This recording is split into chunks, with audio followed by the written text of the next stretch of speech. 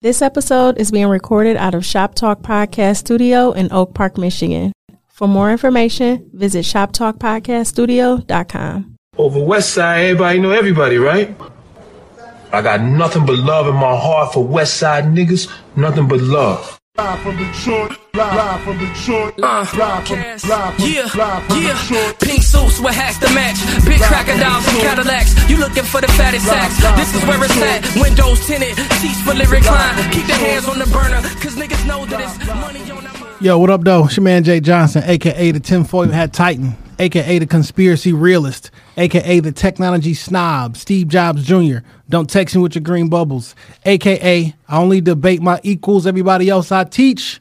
Also known as Juice, cause all the hoes say J.U. Ice, Young Caesar, cause you know you can't roam without me. Mr. If you don't like me, fight me. I got kicked out of Noah's Ark cause they couldn't find another animal just like me. AKA the West Side T'Challa, the new leader of Wakanda. Don't debate me, debate your mama. I am the best there is, the best there was, and the best there ever will be. What up? What up, though? It's your man Dame, 3_313, the West Side landlord, the pride of PA, High Chief Dame Don't Fuck Around, the liquor store legend, the corner store conquistador, your mama's favorite dame, and the David Ruffin of the Shop Talk podcast, because you know who the fuck they came to see. Not you, Otis. It's no better than these 4 letters. Thank God for Dame. And if you speaking on Dame, you better say it nice. And if you don't put the boss in front, then bitch, you not saying it right. It is the honorable Boss Dame and his bitch. Let's go. Yo, welcome back. Shop Talk podcast, episode 312. On you hoes. Yeah. Oh, man. We back. Rough week for you? I had a pretty cool week. Okay. Yeah, my shit was kind of alright, though. All right. Yeah. Any wins? Yeah, I won every day. I won every day I woke up. Okay. I'll take that. In real life. I'll take that. I won every day I woke up. You feel me? Plus, a nigga like me ain't never lost. 313 wins. Never lost. Hey. Never lost. You know what I'm saying? 312 weeks in a row. But how was your week, though? Man, we had some wins in it, man. You know, I've been dealing with health shit on and off for the last 6 years. I found out that surgery I may not have to have. I got to still get like another test or two just to confirm, but yeah, I may not have to have that. And I finally like. But don't you want to fully switch your gender though? That's what we doing today? No. That's what we doing today? That's what we doing today. All right, my bad, dog. And then my job situation, I finally got some clarity on that. I interviewed for my position that I've been doing for 6 months today, and they finally brought a nigga on. Oh, that's what's up. But she hit me after all that shit. Yeah, but she definitely hit me with some bullshit in the interview that I was like, oh, we gonna bring that up? Like we bring it up old shit. So I was that kind of like, and she brought it up at the end of the interview. I'm like, damn, son. Yeah, well, congratulations and shit. Thank man. you. Permanent employment, because the nigga got babies. I got babies to feed. I don't got babies, but still. I got bills too. Bills and babies. And that's a fact. Other than that, everything smooth. Yeah, man, everything is good. God is good. God is great. Yeah, man. God is great all the time. All the time. Yo, when you hit me up and said you was bringing your guy brother up here to talk about some shit, when I see the nigga on the elevator and shit, I was like, yo, this my man. I thought so look, you know, I say it all the time, like, I'll never turn a scam down just off of like, oh, these niggas scam. Like, let me hear it. Let me hear the whole play before I be like, I don't know if I want to, or like, you know, let's roll with it. Cause it could, like, this is probably bad to say, but the scam could be your blessing. You know what I'm saying? That could be what you need to come up off your feet. And I just need to hear it. Because I done walked into some plays that like, yo, this sound like some bullshit. Nigga, I walked into a play last summer and I had my daughter with me. I think I talked about the shit. Yeah. My man called me, is like, look, dog, I just ran the shit. I made 2 racks off of it real quick. If you come now, you can get your hands on the money. And I was like, fuck. Yo, listen. I'm going to have to take my daughter with me. And we came up 2 bands. I mean. Yo, listen, this week, I ran into a play, right? Okay. And you didn't call me. I didn't. I see. So I was at work, right? Okay. I'm flexible. I can leave my job. And I heard a laugh. And I'm like, I know that motherfucking laugh anyway. I looked around and it's a friend of the show. Okay. And I ain't physically ran into him in a long time, and we started chopping it up. And he done business with somebody who worked with me, and like I was listening, I'm like, this shit sounds Some shady. no, 100% legal. You know what I'm Okay. saying? So I had to like, all right, let me go back and like get with my people to make sure this shit is like legal, and like might have some shit on the flow I mean, legally, but like I seen some proof for this, and I was with my own eyes, and I was like, that nigga need to be involved. okay. So If if it backfired and the pod just stopped, y'all niggas know what happened. I mean, slow money Like- better than no money. Like, so, damn, I what mean, happened to Shop Talk? Like 312 weeks in a row, and now nothing. now we indicted. I mean, I'm not cuffing up. Oh, because I'm going down. I'm going down. I'm not putting on nobody's cuffs and county blues ever again in my life. I'm a civilian at this point in my life, nigga. I obey all the laws. I'm getting my license back. Like I got my road test next week. I'm just a straight and narrow tax paying civilian. I am a civilian. I am a taxpayer. I do not follow all the rules, though. Now I'm not saying I follow all the rules, but I do just not follow all the rules. I'm just not going back to jail. So what if you did how long has it been since you had a license? Shit, nigga, about 5 years. What if you do all this shit, you being paid all your shit, got all your tickets and everything, and you fail the road test? Can you drive with the road test? And I don't mean that as like a joke. Like, so for me, when I'm driving, nigga, I'm nervous because I know I how don't drive- to drive, but I I don't don't know drive how 10 to to road. 2. I don't know how to road test drive. Like, yeah, nigga, I know how to whip my vehicle, but Yeah. like 10 and 2, perpendicular park, all of the terms and Where you shit. taking your test at? This little grimy little spot on the east side. I know they go the one off the freeway. same day testing. Cody? Yeah, same Oh, day no, you gonna testing. pass. Yeah. I ain't worried about that. You gonna pass. I just had to. I ain't never been there, but I heard about that place. Look, man, I've been going there. I took my first road test there at 16, and I can promise you, I did not that's where do I the got- parallel parking. Yeah, that's where I got my road test down there. You gonna pass? Yeah, What if my everybody car pass parallel there. parked by itself? Huh? you pass. No, you know what I'm saying? Not cars that you pull up and you hit the button and the motherfuckers parallel park. Can you do that on your road test? I don't know. Yeah, if your car able to do that, yeah. You know what I'm saying? Like pass it. But most niggas don't have a vehicle. For one, Man, them he niggas gonna in be like outside the car. fusions and shit now. Like it ain't, He gonna be outside the car. Oh shit. That's why I say you can press the button. Yeah, and they're just trying to make sure that the sticks around the shit don't Yeah, move like that's you hit That's something. his whole thing, to stay outside to make sure you don't hit the cone. I mean, I got cameras and shit. They, That's cool, but like I ain't had to parallel park with pressure in a long ass time. Like, nigga, I went to Target yesterday. Fuck yeah, I'm gonna take up 3 spots because guess I what? hate I niggas want like to. you. I want to. niggas fucking up the spots, dog. I hate that shit. Nigga, I'm parking while everybody else is, in line. Nigga, I'm parking vertical across 3 spots because I'm only gonna be in this bitch just to pick up my order. It ain't gonna be that long. You don't know how long that line is. Not at all. That's why they That's how niggas get kill me tickets with that and shit. in and out shit. They don't know what they about to get into. Walking that bitch it's 2:00 on a Saturday. Come on, in and out. In and out. That's my plan. In my head, it made perfect sense. But I ain't even gonna front. I caught a ticket in Hamtramck like that like a week ago. I'm like, I'm just gonna run in this record store, pick something up. I be in and out, and it's right by a big ass window. I'm like, if I see a meter nigga pull up, I'll run out and go, pay the shit. I made my purchase. Now I can't front. I stayed in that bitch probably about a half hour. But I came out, wasn't shit on the car. I was like, cool. Meter nigga ain't come by. Nigga, why I get a ticket in the mail for illegal parking in Hamtramck? Damn, that's when you got that record for me? Hamtramck don't I let know. that shit I went sleep. back. I went back to get something else. But yeah, Hamtramck don't let that shit sleep at all. no, they don't. They don't. They police their little community. Yeah, I used they to watch take Parking Wars. serious. Yeah. It's a nigga from Detroit. Ain't his nigga's name Ponytail. Yeah. Yeah, them niggas don't be playing, dog. What you Like- don't want is that boot on your shit. Yeah, I can't. Like, fuck yo, we got booted in Chicago just on like a guy's trip. We was just down there kicking it. Nigga definitely came out to a boot on a rental. Oh, y'all can have this rental. I paid for the insurance. Hey, there it go. They booted this nigga in Chicago in the parking garage though. Yeah, because he was taking up 2 spots. I saw that one. Nigga was taking 2 spots. In the parking garage. That's like, how you boot a nigga in the parking garage? That shit, wow. So look, man, we got some guests in the building. Y'all hear the voices and Returning shit. guests, friends of the show. Guests, absolutely. Go ahead and introduce yourselves, man. What up, though? It's your boy Chaz, man, representing 3269 as always. What up, though? It's your boy Sinatra 747 representing UNF.gang. All right. What up, though? It's your man B Scarb, aka Real Name No Gimmicks, in the building, holding it down for the collective. ASAR, VMG, Gang, Mason Made, UNF. We in the building. That's Welcome, what's up. fellas. Welcome back. I was just listening to Club Shirley's like on my way up here.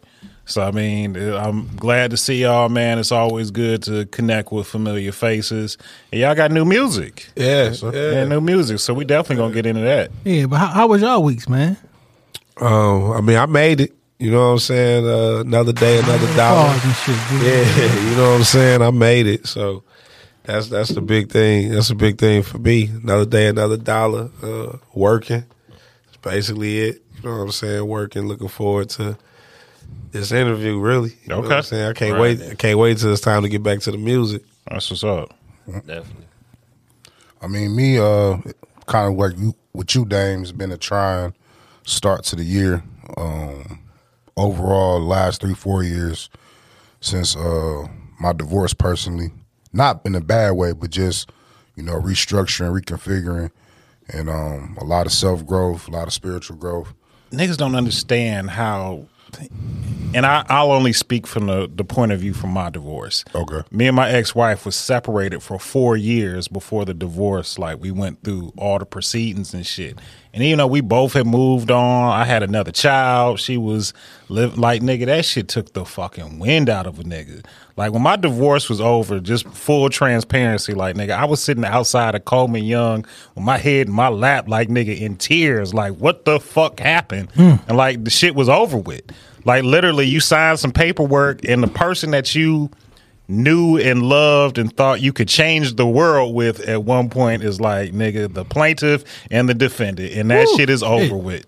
Yeah, I mean, I share the sentiment, maybe not the same story, because I got married very young, fresh out of college, had kids while I was in college, so my journey was a little different, and I didn't necessarily advocate for it. My ex-wife did, and we was a year separated, and it's been 3 years legally divorced before altogether. But long story short, man, like I said, I'm just thankful to my belief in my father and what he's doing in my life. And even though it's been a journey, I've been blessed for it. I can honestly say all needs have been met.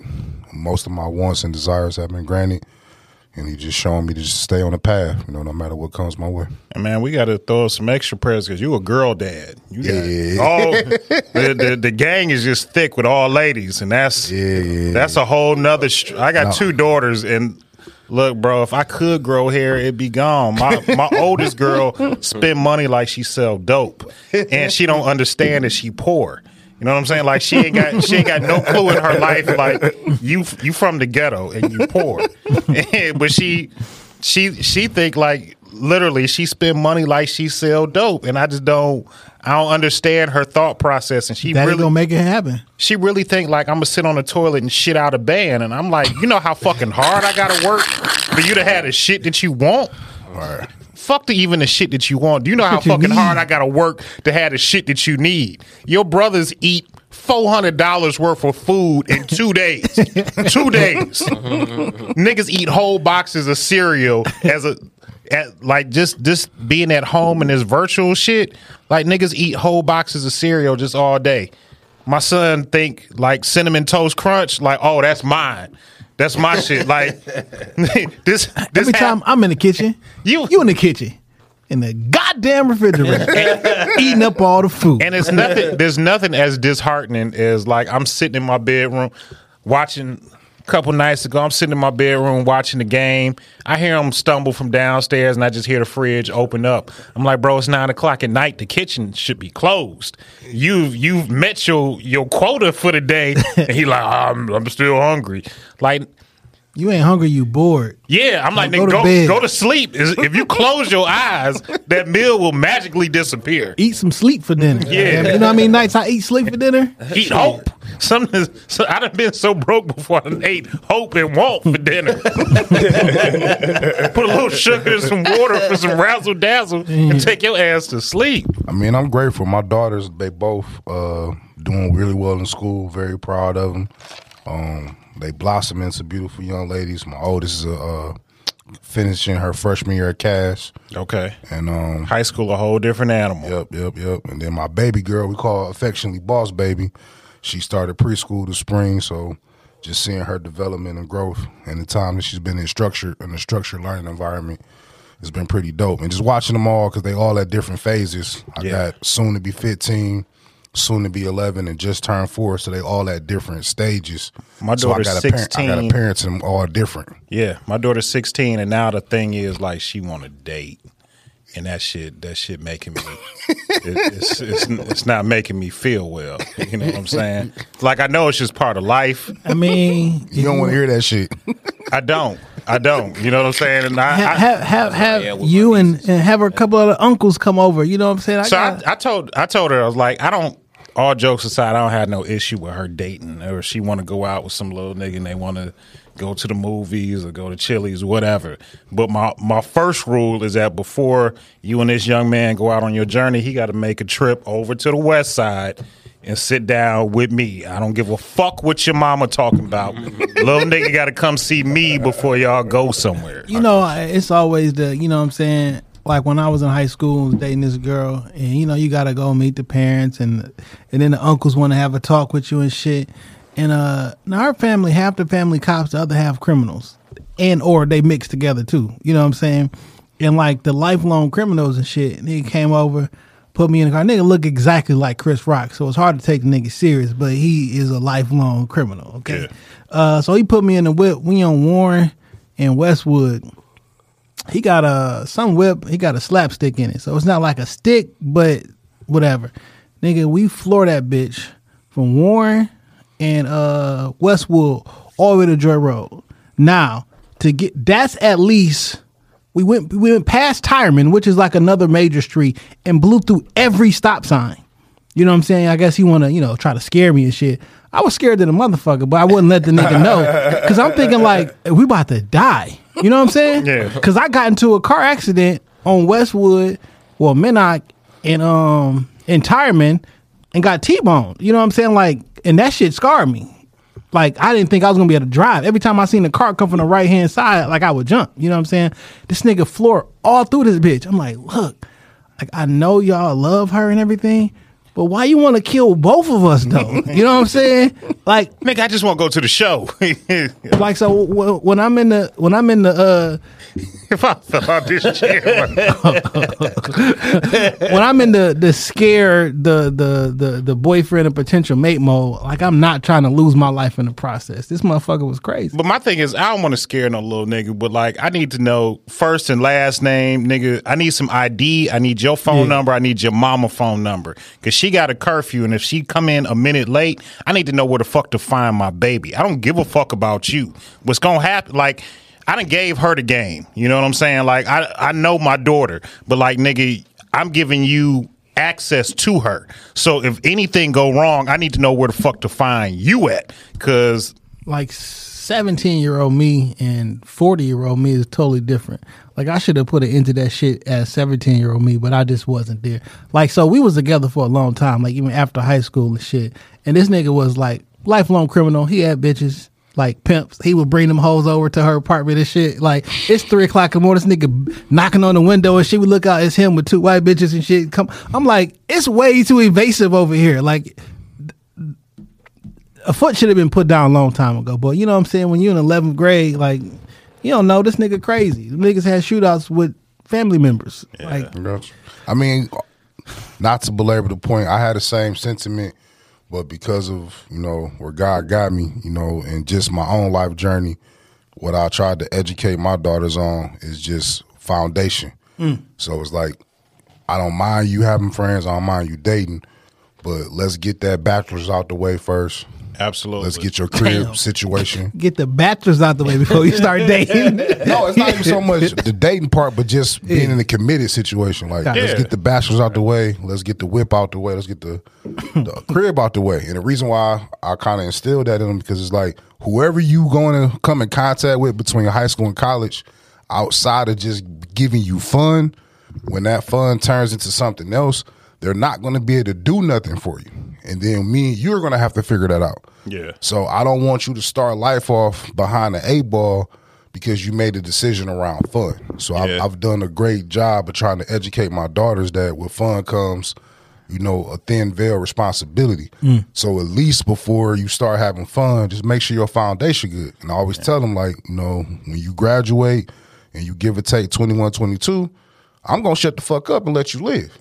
But let's at least get to that threshold so I know you straight. Because you grown. Ain't no fucking turning back. Right. Once you start making certain grown decisions, right. Like, nigga, you in the game now. Right. So that's all I was trying to understand, because, you know, we all know people and we all have our experiences, but a lot of people, quote unquote, become stuck because of premature decisions that they wasn't necessarily ready for. That's a fact. And they spend their whole life trying to recover from that. And I don't want my daughters to be codependent on a dude because they feel like, well, I don't have access to transportation, or I don't, you know, like my living situation, so I'm going to go live with dude because we a couple and, you know, weird stuff get to happen. And it's like, no, I'm going to make sure they got their own place. I'm going to make sure they got their own car, make sure that the education is afoot. They at least got some level of good income rolling in. And now what you decide to do, and hashtag hot girl summer, live your best life. Just don't let me see you on the other side of the bars. That's all Dad care about. But That's real. That's real. So I just try to kick it with them like that. And of course, like you know, some jump off. I'm definitely coming with that woo wop, and we gonna figure it out. But yeah, I try to speak life more so than speak fear or death or pessimism. I just try to, you know, speak from a life preference. Hell yeah, grown shit. Sinatra, what you got going on these days, fam? Man, grinding. I just lost my brother. I'm sorry to hear that. Yeah, my god brother in Atlanta. Lil C, long live Lil C.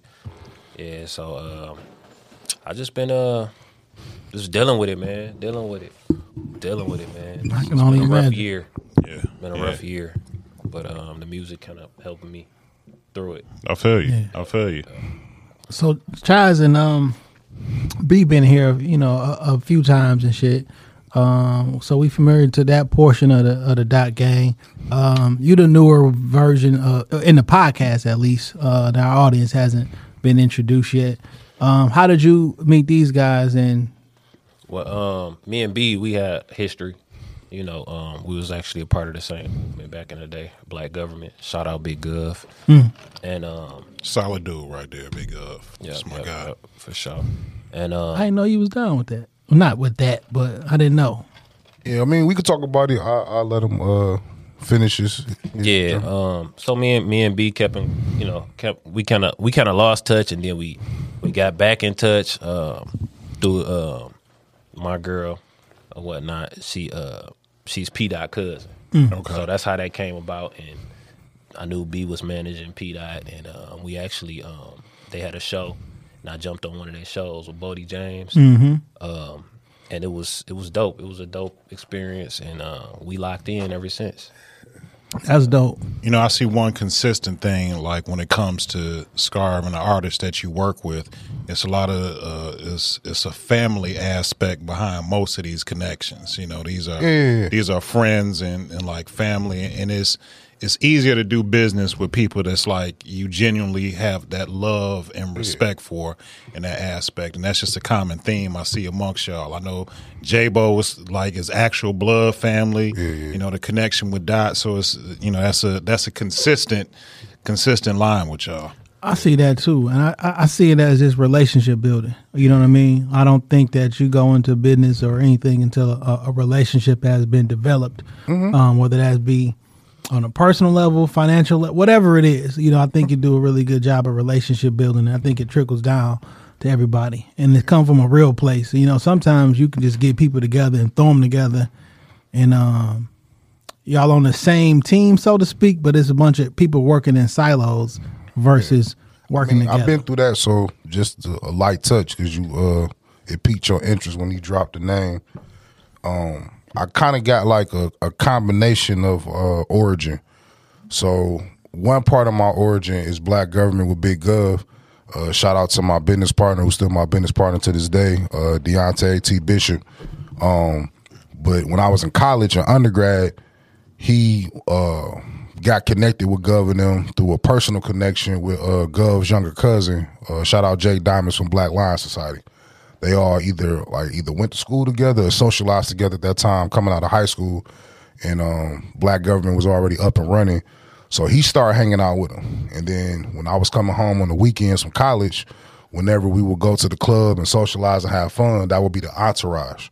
So after like a couple weekends of coming home and just having a good time, shout out the apartment back in the day, shout out the Zoo Bar back in the day, shout out the Steam back in the day, the original Steam, All Star. So if you was outside and if you knew what was going on. So absolutely, those are some of the spots that we was at. So my socialization with them was like my fraternal experience and kind of like what I would say is my college memories, because I didn't have that where I went to school. I went to a small liberal arts college in Kalamazoo, Michigan, aka Kalamazoo College, not Kalamazoo Community College, there's a difference, and not Western. So Kalamazoo College was right next door to Western. But long story short, I didn't pledge. I wasn't really social in college. I just pretty much played ball my first couple years and just got my education. So I came back to Detroit a lot often to be with family and friends. Eventually, like I said early on, had my daughter when I was in school and got married right out of school. But Black Government was like my fraternity.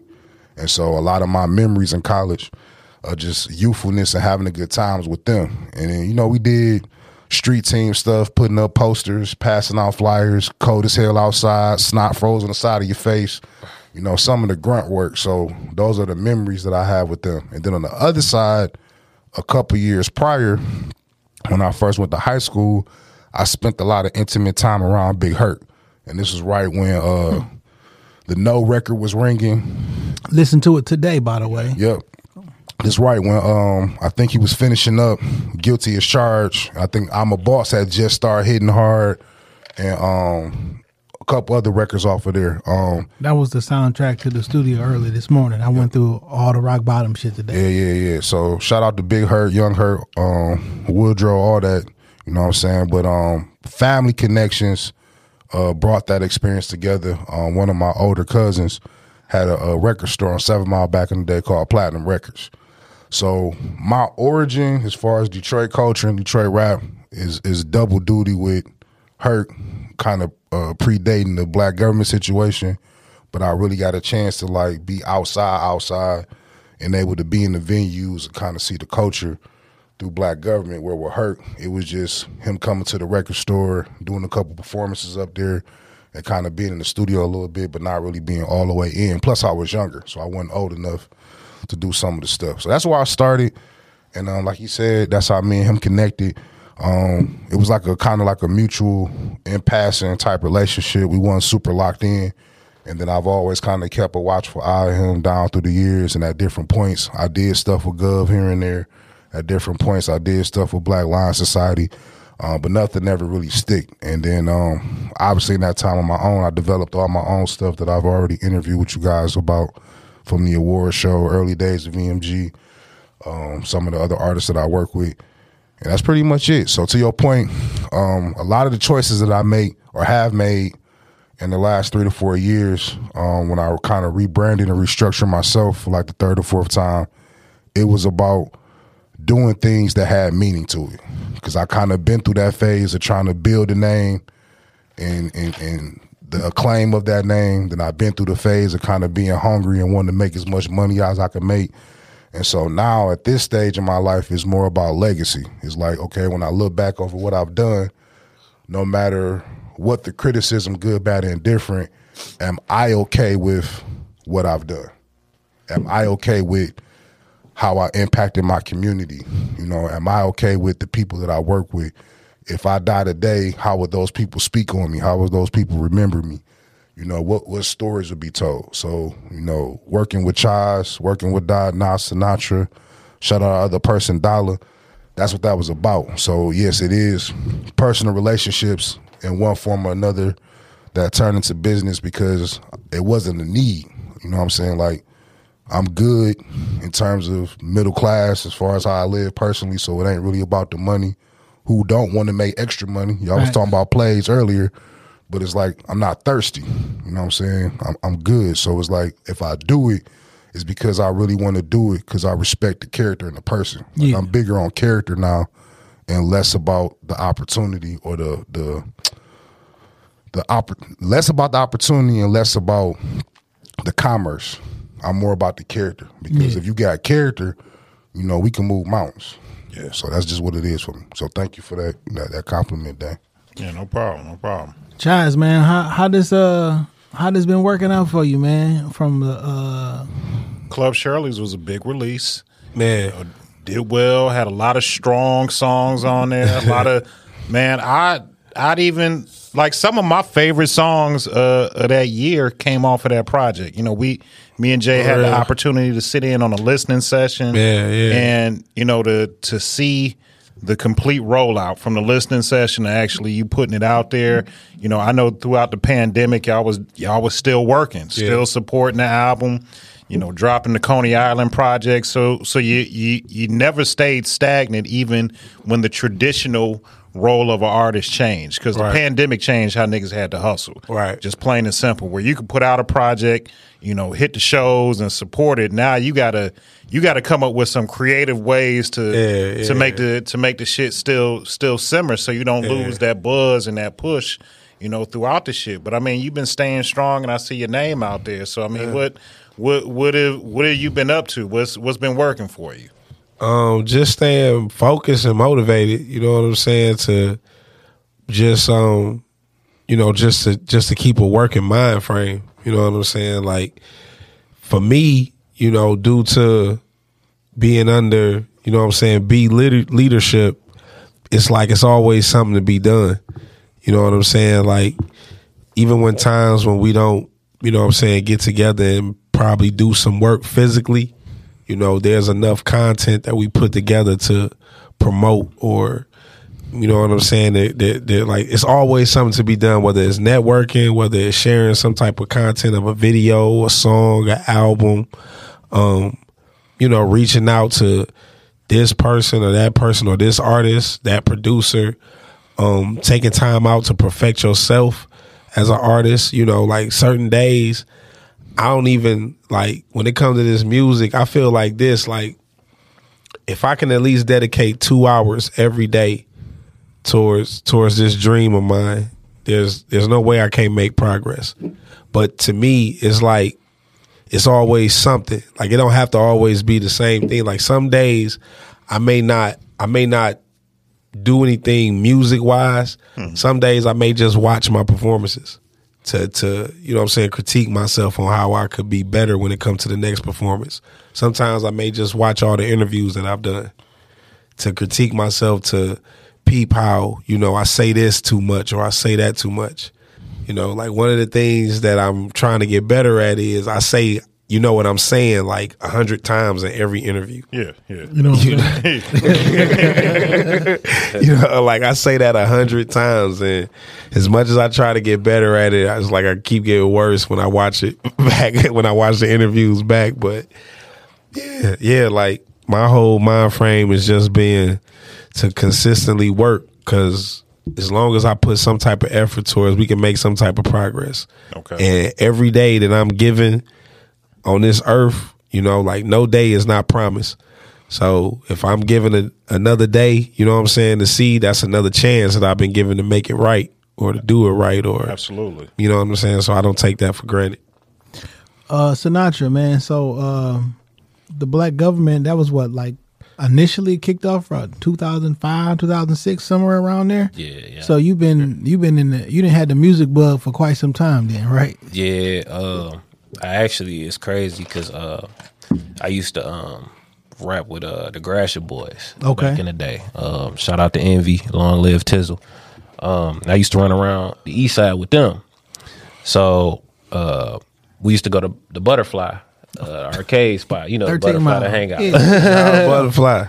So we used to always I go picked up up a there, lot holla of at them there. girls. That was the we Man, literally just had a spot, conversation boy. about the bump. That was the That was the That was spot. the spot. I That swear was to the spot. God. Yeah. We used to go up there, get numbers, and it was somebody up there promoting because Gov had a club back in the day. I think it was like Motor City Live, I think, or something like that. It was downtown, and they were passing out flyers. And my homeboy Envy was like, "Man, we got to go to this. We got to go to this. We got to go network with Gov."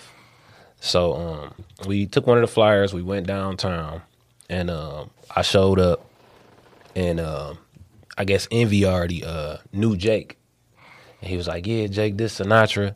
Sinatra spit a 16. I spit a 16 for Jake, and Jake was like, "Man, you black government." It was just like that, like, bam, you black government, because I was doing a lot of battle rapping back then. Yeah. So ever since then, we was locked in. You know what I'm saying? I heard you. I think, if I'm not mistaken, you referenced that on the fucking mixtape, right?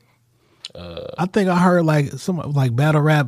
Oh yeah. It was yeah. one of the ad libs. Yeah. He was dropping his nuts a little bit. Yeah, Because you know that's my shit. You know what I'm saying? I love this battle shit. You know what I'm saying? Well, we had a group back in the day called Deagle Mafia. It was my homie Holocaust, and I don't know if you know the battle rapper Clean Paper. Oh, for sure. Yeah, that's like my bro. That's my brother. Okay. Man, Big fans of QP. when I'm bored, I just go to YouTube and put QP verses. Yeah, it was me, Holocaust, Clean Paper, D Skrill with Turbulence. We was all in a big group, and we used to just go around battle rapping people. Yeah, Everywhere people was rapping, we was at the malls, Northland, Fairlane, just battling people. Yo, Clean, man. Yeah, he cold.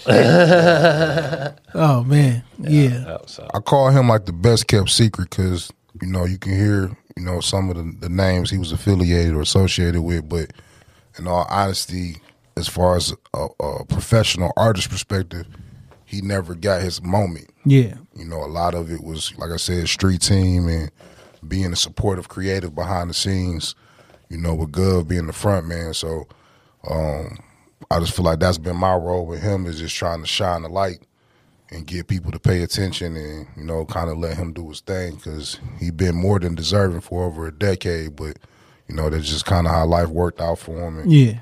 what his journey was. So I like to reference him as the best kept secret. So let me ask, this is a little cliche, but I really want to know. So what was kind of like your early influences with music? Like when you grew, like typically those who used to rap or rap, like it's somebody that was like super dope. I'm like, nigga, I want to rap like this. I would say Jadakiss. Okay. Jadakiss, yeah. It's not a bad pick at all, man. Definitely Jadakiss, man. And all like the Locks and Cassidy, and I was big on punchlines. Weren't we all? Yeah, Fabulous. Still am, shit. Yeah. My first time listening to actual hip hop was Houdini though. Houdini. My uncle had a tape, and I was going through the cabinet, and I seen he just had a bunch of tapes. And you know, I'm a little kid, and I see Houdini, so I'm like, magic. So I had my tape player, I put it in, and it was magic. You know what I'm saying? Yeah. So I was locked in ever since then, especially the beats they was rapping off of. So. Dog, I think uncles is single-handedly create hip-hop for the next generation, dog. Absolutely. Yeah, Absolutely. Mine was a little different. I actually, who later becoming affectionately pops to me, but quote unquote my stepfather, his nephew. He was actually here one of the times we came and seen y'all.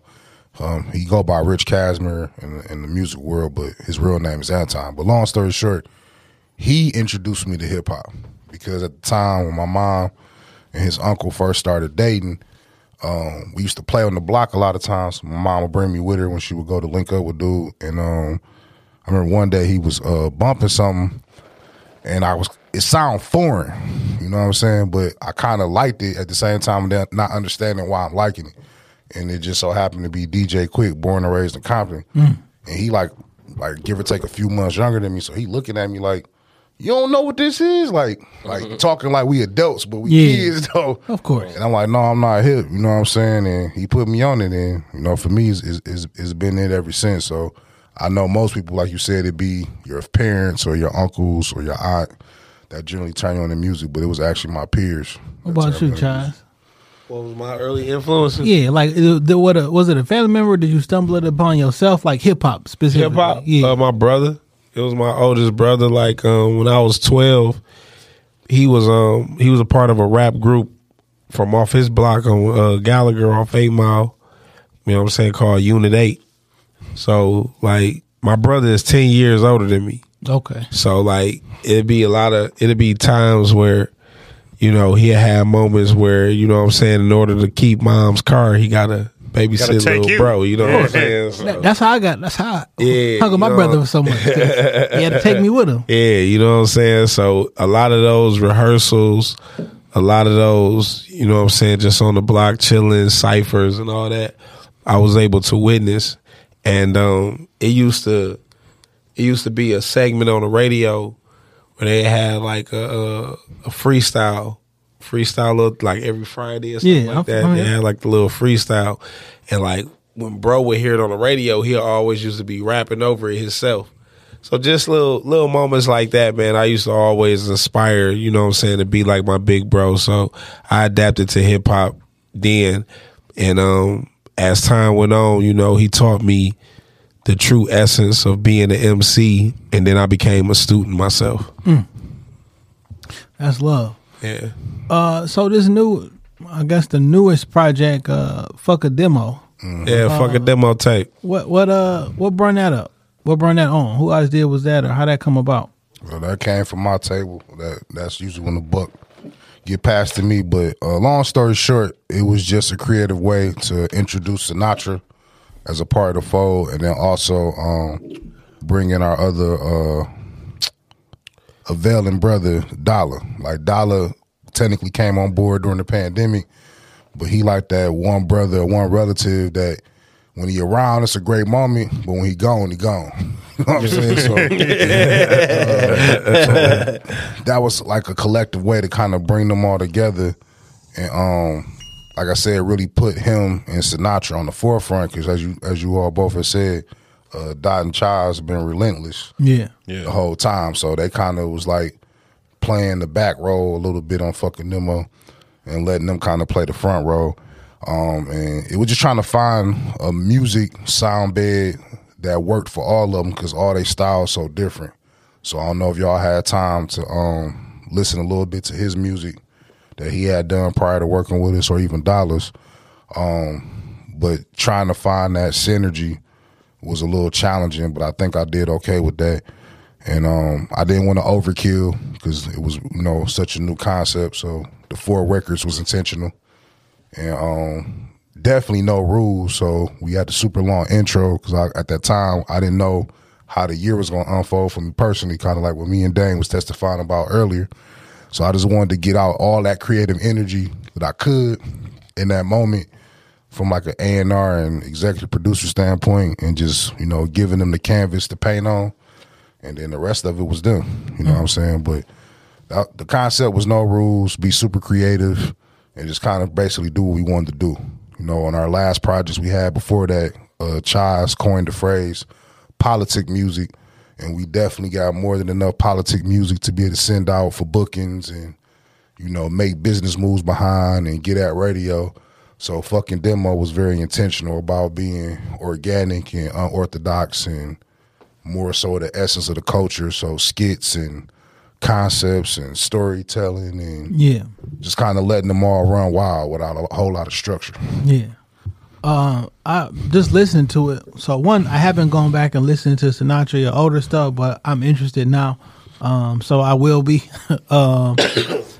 which is pretty dope. Why I like the podcast, because we get to introduce y'all to our audience, and then when they have a reason to like you as a person or want to know about you, then they start fucking with the music. So just based off of your battle rap history and who your early influences are, I'm like, nah, shit, I want to go listen to it, see if I can see that in the music. You know what I'm saying? So I will be following up on that. Absolutely. Absolutely. But Caprices, Cutleys, Monties, and Regals.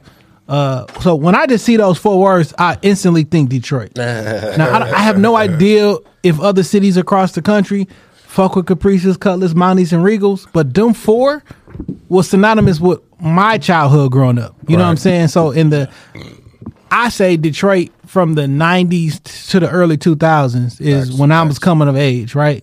So nowadays it'll probably be Chargers, Hellcats, Challies, and all of the shit. But like in my age demographic, Caprices, Cullies, Monties, and Regals. Like that's, man. I'll take a clean Grand National. Hey, you the first one to say that title like straight through. For real. That's Like, how I you ain't know even said it yet. it's in you and not on you. Like, You know what I'm saying? Like I ain't even said it every yet. time I see a clean one, you ain't it say it. give me that feeling. You know what I'm saying? I can close my eyes and I know what that engine gonna sound like when you crank it up. You know what I'm 88 Monty, saying? though? You feel me? I know what them flow masters gonna sound like when you hit that gas. Like but that's a feeling. You know, we all relatively around the same age, and that's a feeling that I grew up with. You know, I don't care. You know, I love all the new rides, the technology, but you know, ain't nothing like a classic. You know what I'm saying? Ain't nothing like pulling up on the block, pulling up on 7 Mile or Belle Isle in your old school. You know what I'm saying? I need an old school Monty. One, because it ain't got no GPS in it. Because I'm also a conspiracy theorist. I like all the gadgets. I like all that new shit. But I need something that you can get low key in. yes. Right. But that car culture, what kind of, I guess, ties into the music for me. It's like it's a small fraternity. It's classic. When you say those cars together, it's a feeling. You know what that means. You know what that is. You know what that meant to your life at that point. Man. Everybody that I looked up that was a little bit older than me, I remember. You know, niggas I grew up with that was a little bit older than me having them same cars. I had a Caprice Classic. You know what I'm saying? I remember like my old barber, nigga used to have a clean burgundy Monty. And when you seen that shit parked outside the shop, the shop ain't had no phone. You just look for the Monty. If it's parked outside, D up in there cutting. And that was Man. it meant a lot. And I want to salute to you because that lets me know, like I said again, it's in you because yes, on the surface, it's about cars.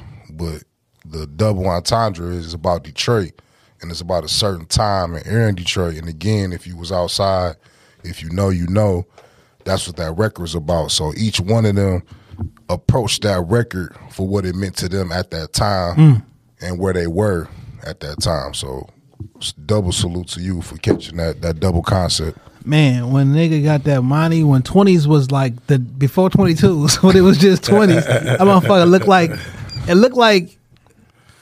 a motherfucker running up the street holding a car. Like them fucking cars was so fucking great, man. With 20s under that motherfucker, dog.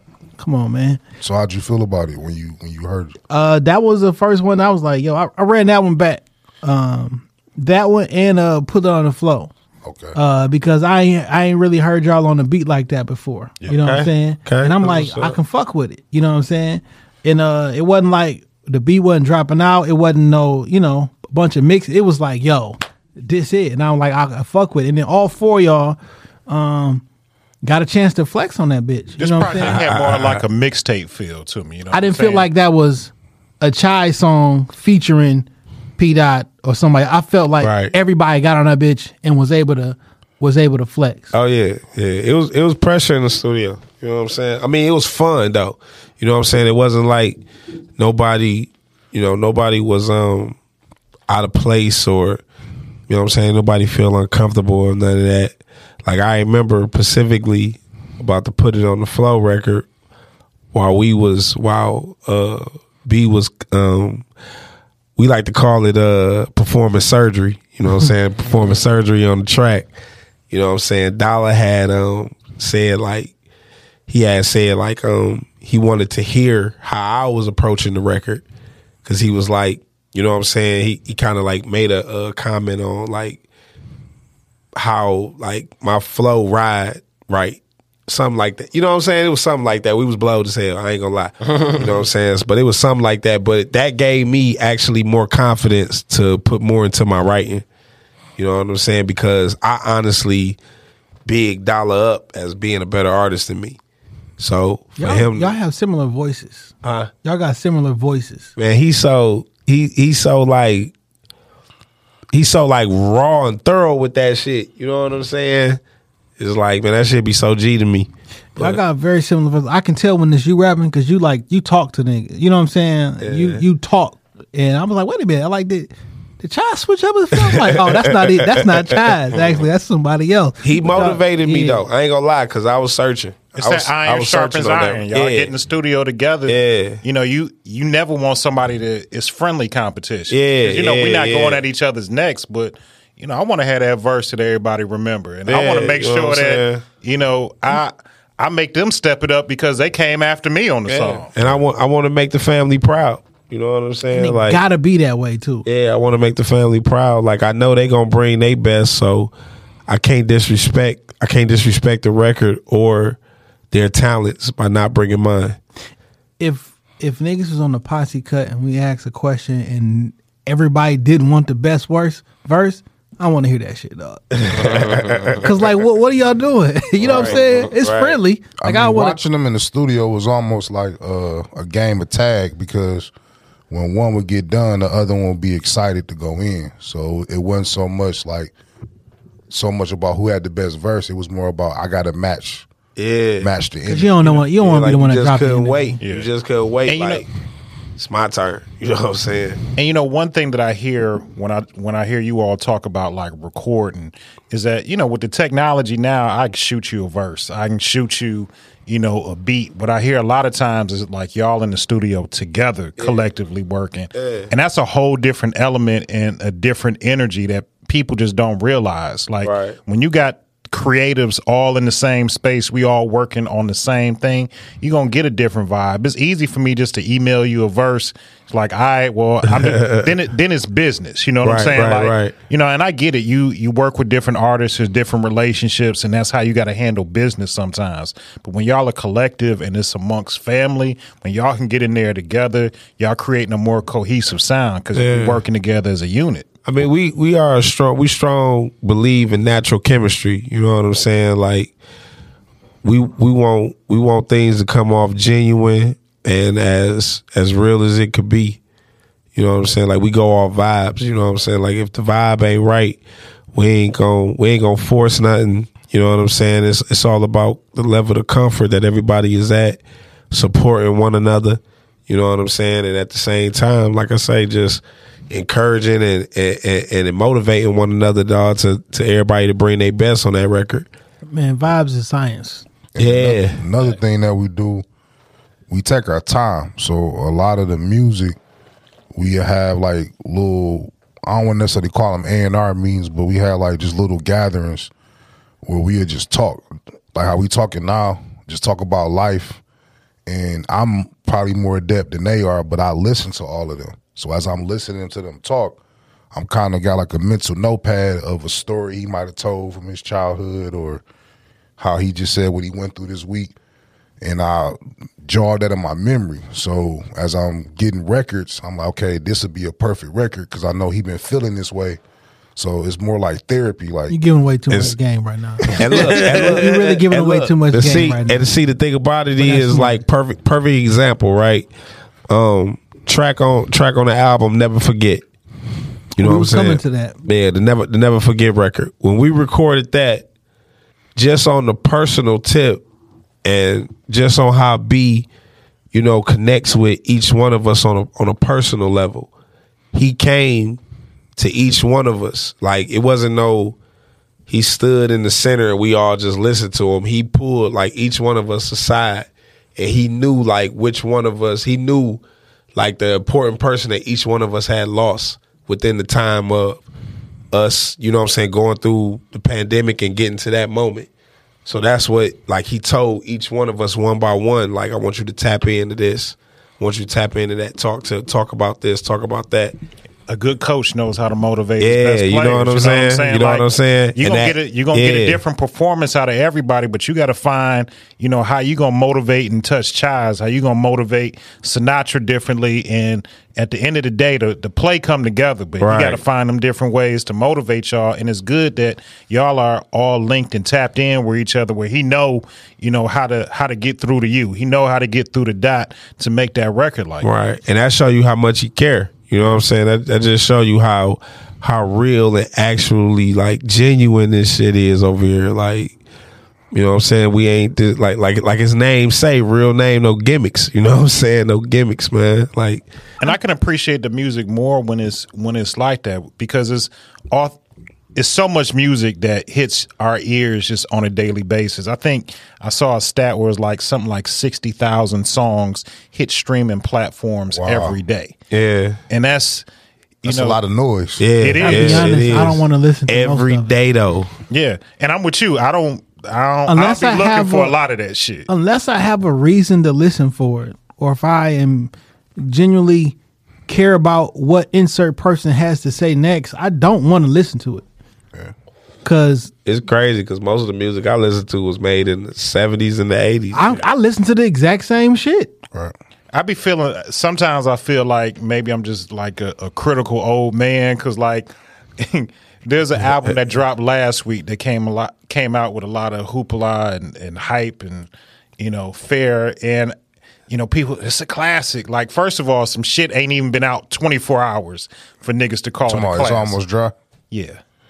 It's almost dry as a lot of mid to me, and I'm just going to be honest. I didn't. That's Future. No, Oh, that's that's Pusha T shit. Okay. I just didn't think it was that good. I'm with you. I mean, And some people talking about is this one of the Is it one of the greats? No, it's not. It's hella mid. I think this is what it is, and we had this creative debate too. Like, music is in a weird space right now because, like y'all just said, it's so much that's on tap that comes out. It's impossible for you to listen to everybody. So the key for us as labels and artists and all that is to figure out what makes us stand out.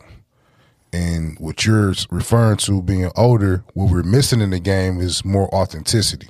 Absolutely. Because back then it was a prerequisite. You had to be authentic to whatever it was that you were telling as your story. And the minute your fans found out that it wasn't authentic, we deemed it as whack.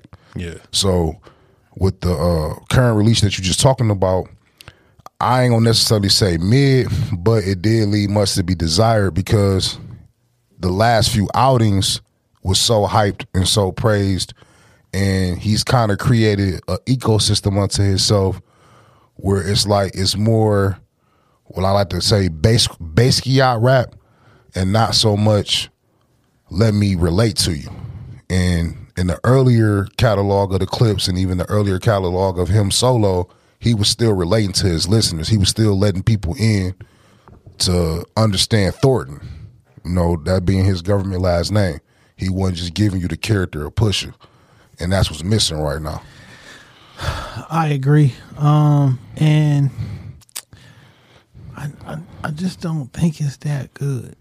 That's I don't like them weird ass sounding beats. right. I don't like saying, that shit. But that's become the aesthetic because it's like, how can you? It's almost like the old adage about abstract art. Like if it's a white canvas and I just put a random dot, nobody can say that that's not art. But you're questioning the effort. Like, it doesn't take a great deal of effort to put a dot on the white canvas. Yeah. So in reference to what y'all saying with him, just because you have abstract organic sounds doesn't mean that it's of a higher quality, because in the words of Big Crit, it's still got to be jamming. Yeah. Like, it still got to have a vibe. It still got to have a groove. And what I'm- It still got to connect in some kind of way. So it could be as artsy as you want it, but it still got to resonate to more than just one sect of people. And what I make sure that I don't do is because, like, I live and breathe this hip hop music shit, right? Facts. You know what I'm saying? But like, just because I'm aging in the quote unquote culture, I'm not about to force myself to listen to shit that I don't like and act like shit that I don't like is cool just because it's younger. You know what I'm saying? Facts. And sometimes I feel that some of the older artists, some of the listeners, because they don't want to be considered old, we gonna act like we like some of this shit that we clearly don't like. Right. And I can tell you if I like it, because if I listen to it one time, do I listen to it again? Right.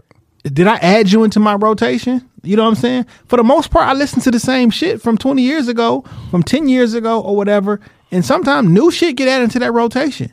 Right. But like, do I really like this? But it's got to resonate with you. It's got to Yeah. impact, and you can't fake the resonation. I can't fake care. Right. Because I don't care what you got to say. I want to hear what Kendrick Lamar says next. I've been waiting 5 years to hear what he wanted to say next. You only got 2 more weeks. You know what I'm saying? But like, I care to hear what he says. You only got 2 more weeks. Whether niggas like Kanye or not, I still care to hear what he about to say on this next project, right? Or insert there. Brand new rapper I've never heard of. There is nothing about your presentation that makes me say I got to listen to this. Now, if I find out, I listened to an interview like, oh, this motherfucker, oh, he pretty cool, man. I like his way of thinking and shit. Let me take a listen and see what he talking about. Right. Now I got a reason to listen, but just because I see your picture on Instagram, I don't want to listen to your album. So I kind of look at like how I digest music a little bit differently. With my daughter being the age that she is, she listening to a lot of shit. Things that ain't typically going to pass my ears because I'm not looking for it. So I try and just be open to the fact that, look, when she in the car, she want to listen to her music, and maybe I can find something that I enjoy from it. But on the other end, like when you just using Pusha T as the example for right now, like this is a motherfucker I know that can rap, that has the ability to rap. When I hear you mailing it in on a whole album, I feel cheated because I know what you can do, and this it. This is what I'm left with, and I just feel like sometimes, being that that's the aesthetic. Everybody too cool. Everybody, this is how I present it now. Like it's all laid back. It's all chill. I'm stretching out this style over this type of beat, and this is what you're giving me. But like when I look at the body of work, this is not a clear representation of what you are as an artist. Because it's still got to be jamming. Yeah, I got two things though. Throw it back to y'all. We saw that happen with Nas and Hit Boy with the two King Disease projects. Nas has always been criticized for his beat selection. Unfairly, in my opinion. And he's always been criticized for the misses more so than the hits that he had. So we all agree Illmatic was a hit. We all agree It Was Written was a hit. Depending on your perspective on the Jay-Z and Nas thing, we all can possibly agree Stillmatic was a hit.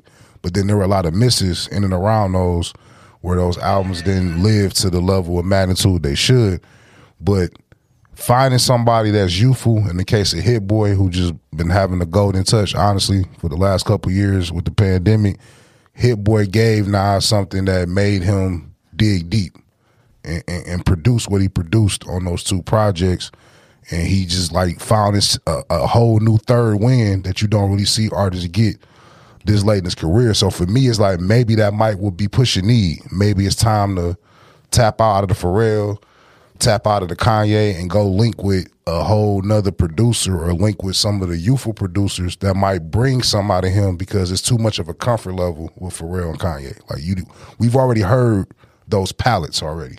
It's like go tap into something new. Because I'm gonna get the same producer, I'm gonna get the same content, my nigga. Every single time. Every time, my nigga. You're not still currently selling drugs. But it's a comfort zone. You know what I'm saying? Like, nigga, it's been at least 20 years you ain't been in this shit. But it's like it's we talk about this too, man. Y'all segue game is great. I love y'all. But we talk about the Dylon syndrome in terms of, for those who ain't hip, go watch an old clip of Making the Band from back in the day. Classic television, by the way. He said, what's your top five? Dylon. But we talk about it all the time. It's like, just because we love it doesn't mean that everybody else gonna love it. And I constantly challenge them individually as well as challenge myself to try to dig deep with what we do, because you don't get a second chance at a first impression. So it's like we want to be as original, as authentic, as creative, as innovative as we can. And we don't want our last project to sound like the new project. We don't want our last song to sound like the last, or our last visual. So it's like, if you really pay attention, all of our stuff is like a giant storybook. Each project has its own chapter. Each video is a part of that chapter and subtext. But if you listen to them front to back, side by side, or watch them all in the playlist, it all fits together like a big storybook, because we're giving you different perspectives of who they are individually and collectively. And the thing about that I love about y'all projects, man, is like you can hear the growth. You can see it. Like if I listen to, when we've known each other now for a couple years, if I listen to some of the music that y'all brought in, the first Coney Island project as opposed to the most recent project that y'all put out, yeah, the members may have changed a little. You've added to the collective, but, like Chaz and P. Dot, I can hear the growth in y'all music. I can, it's not that you don't rap the same, but you're more comfortable in your pockets. You're more comfortable over these beats. And, you know, that's I guess what I look for in the music. I want to, especially when I'm invested in the artist. Yeah. And I understand that once I pay my money, a nigga don't owe me shit. It's just commerce. I paid $10. He gave me an album. That's where the relationship ends. Right. But being invested in some of these artists, like now that concerts is open back up, I want to go see niggas in concert. I don't want to see. If Pusha T is coming with that shit, I don't want to see that in concert. And that's what I'm about to say too. Like, we got that moment, you know, everybody over highlights the Jadakiss moment with the Locks and Dipset battle, because he's been doing that his whole career. But it's just that stage was so special that everybody was able to hone in. That's a classic moment in hip hop. I'm just saying, but everybody to hone in and really understand, to y'all points about it doesn't matter what era, it doesn't matter what subgenre. If it's jamming, it's jamming. If it's craftsmanship, it's craftsmanship. If it's skill, it's skill. So I've watched that clip a ridiculous amount of times. Right, we all have. Like randomly, I'd be like, it's so pure. It's like if you could, it's like that moment, just what he did, just on Who Shot You alone. If there, whatever definition is beside hip hop, you could take that definition out and just insert that clip next to the word hip hop in the dictionary, and it would be a perfect defining of what hip hop is, what he did in that moment. It's basic. and like, even when I see like videos of y'all performances, it's just basic things that you would think are just basic rapping and performing 101 that you all do that niggas just don't. Like, when I go see, you know, I hate to put people in a box to say local. I just always prefer like just homegrown artists. Thanks. You know, there's some artists from around here. Like, when I hear they performing at certain venues, I'm gonna pop up. You know, I'm gonna step out and be outside with it. And when I go there and I hear you rapping over your vocals, I wanna go over there and push the DJ booth over. Like, what the fuck are you doing? Like, because if you an MC, you supposed to. Like, that's the live element of it. Like, you just rap over your instrumental and you. Well, we'll do like I guess they call them TV track now, but like it was we will refer to them as a show CD. Or if the hook was on there and if the verse is on there, like that shit was down so low. You know what I'm saying? Like, because this not for just you to listen to in the your car. Ad libs. That's all you really need. Yeah, performance track, standard performance track. Standard performance track.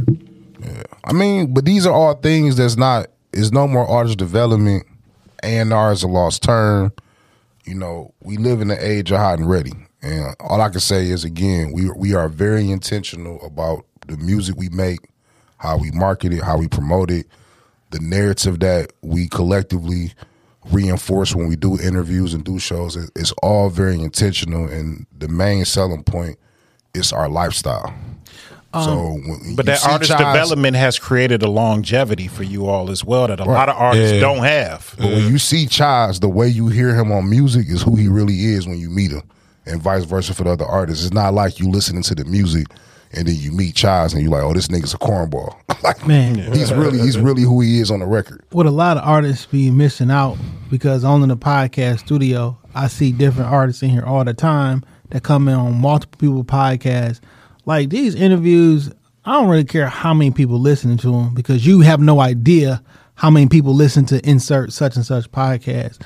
But like, this is literally your opportunity to talk to, or to be in front of people that you would never be in front of, and for them to like you, because people will buy from you if they like you. Fact. You know what I'm saying? I'm a salesman in a different lifestyle, but like, people will buy from you if they like you. You have an opportunity to get in front of people, tell them who you are, and be liked by people. Like, oh, this motherfucker pretty smart. Let me take a listen to his music. And if I like the music, boom. But like, niggas be socially awkward. They come in here, they don't be talking. Here go the microphone. Niggas be standing all the way back here with headphones on and shit. He said that in the wrap up. He was like, "Oh, you socially awkward ass niggas." It's they weird. Like, it's really weird. He said that in the wrap up. You said that with your chest, though. Man, it was a guy. Because it's disappointing. For me, it's disappointing that, like you say, you hear these niggas talk this They big talk crazy. image. They talk reckless. They be talking crazy. They outside and on Instagram, they got this big image that I am this, and then they come into the room and it's like, nigga, are you high or are you having a bad day, or you just like, or you can't function without being off perks and lean in order or to. is it all made up? Is it just the character that you create? Niggas be on drugs. It was one podcast in here. It was a artist in here, and he got on there like, yeah, I don't really want to talk about that. Fuck did you pay to be on their podcast for if you don't want to talk about your fucking music? It was just a weird, awkward, and like. But that nigga was hella weird too, though. If it's the same nigga that we talking about, that nigga was hella weird. That shit just be wild. You even made the voice like it's all coming back to me because you just had a whole moment on the rapper and you was like, these socially awkward ass niggas, they come in there like yeah. You was like, you was going because that's what it be. It be a fake persona, and you can only fake it for so long. You know, I always look at it like, you know, I always heard the saying like, there's a tough nigga in every hood in America. Facts. You know what I'm saying? You go to any ghetto, it's the neighborhood bully, but nigga, it's a nigga just as tough as you on the other side of the city. And a lot of these niggas make up this thing, this image in their head. I'm the boss. I'm tough. I'm this. I'm that. But like, nigga, you are a child in real life. Because y'all really be kids. You don't even got your grown man strength. I got kids almost as old as you. Talking about this earlier in the week. I'm about to say, I think we just seen an example of that recently. You know what I'm saying? Yeah. We was just talking about that. Yeah. I got some. Yeah. I'm saying, like a lot of y'all niggas ain't never even been in a fist fight. Don't know what it is to get punched in your fucking face. I'm serious. Yeah, for real though. For real though. Yo, I was playing pool with some. And you could tell who have it. Chaz, I was playing pool with some young niggas, and I'm like, literally, y'all niggas learn how to play pool on an app, my nigga. Right. I was in places with a pool stick and grown men learning how to play this shit. You know what I'm saying? Right. Where like niggas wasn't fucking around.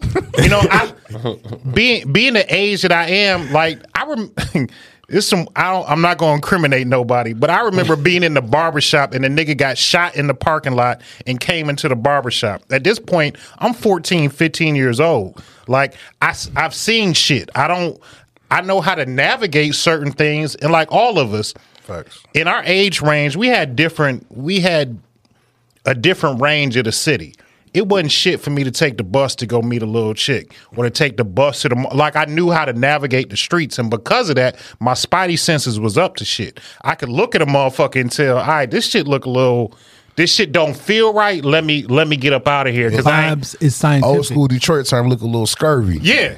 Facts. Fact. You was naming a lot of them places where I done been in All-Stars and some shit done popped the fuck off. You know what I'm saying? And it's, you know, I done been in clubs, it's one way in and one way out. And if you don't have your antennas up, nigga, you may not make it out that bitch. Right. How about Freshman For real, Friday? though. Like that was a thing in high school. See, I went to school on the east. I went to King, and once the older seniors not only found out I was a freshman, when they found out I was on the west side, them fights on Lafayette Boulevard was legendary. Yeah. I'm talking about right at the bus stop, 20, 30 kids just get knocked the fuck out. You know what I'm saying? Like, I rode the Grand River bus from Cass when niggas from Murray Wright and Northwestern getting on the bus and from Jero and Evergreen throwing to niggas Cass book Tech. bags out the window, punching niggas in the face. Like that was you couldn't sleep on the bus. You had to be the fuck alert. Getting your shoes checked in, like them my size. Like, look, there's a rat nigga walking around the city right now.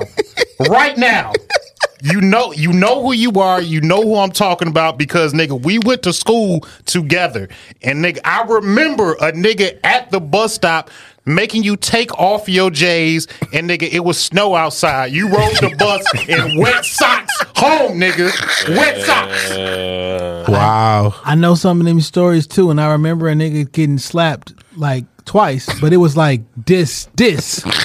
Wow. And a very influential person in the music industry here in Detroit. Wow.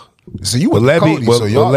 I went to Cass and Cody. This was on the Grand River bus in front of Cass. So you know about niggas like literally like being on the stoop and a nigga walk up, and if you had any level of money, whether it was from a dice game, pool game, you got bunny rabbited on the spot. Nigga just go in your pockets and.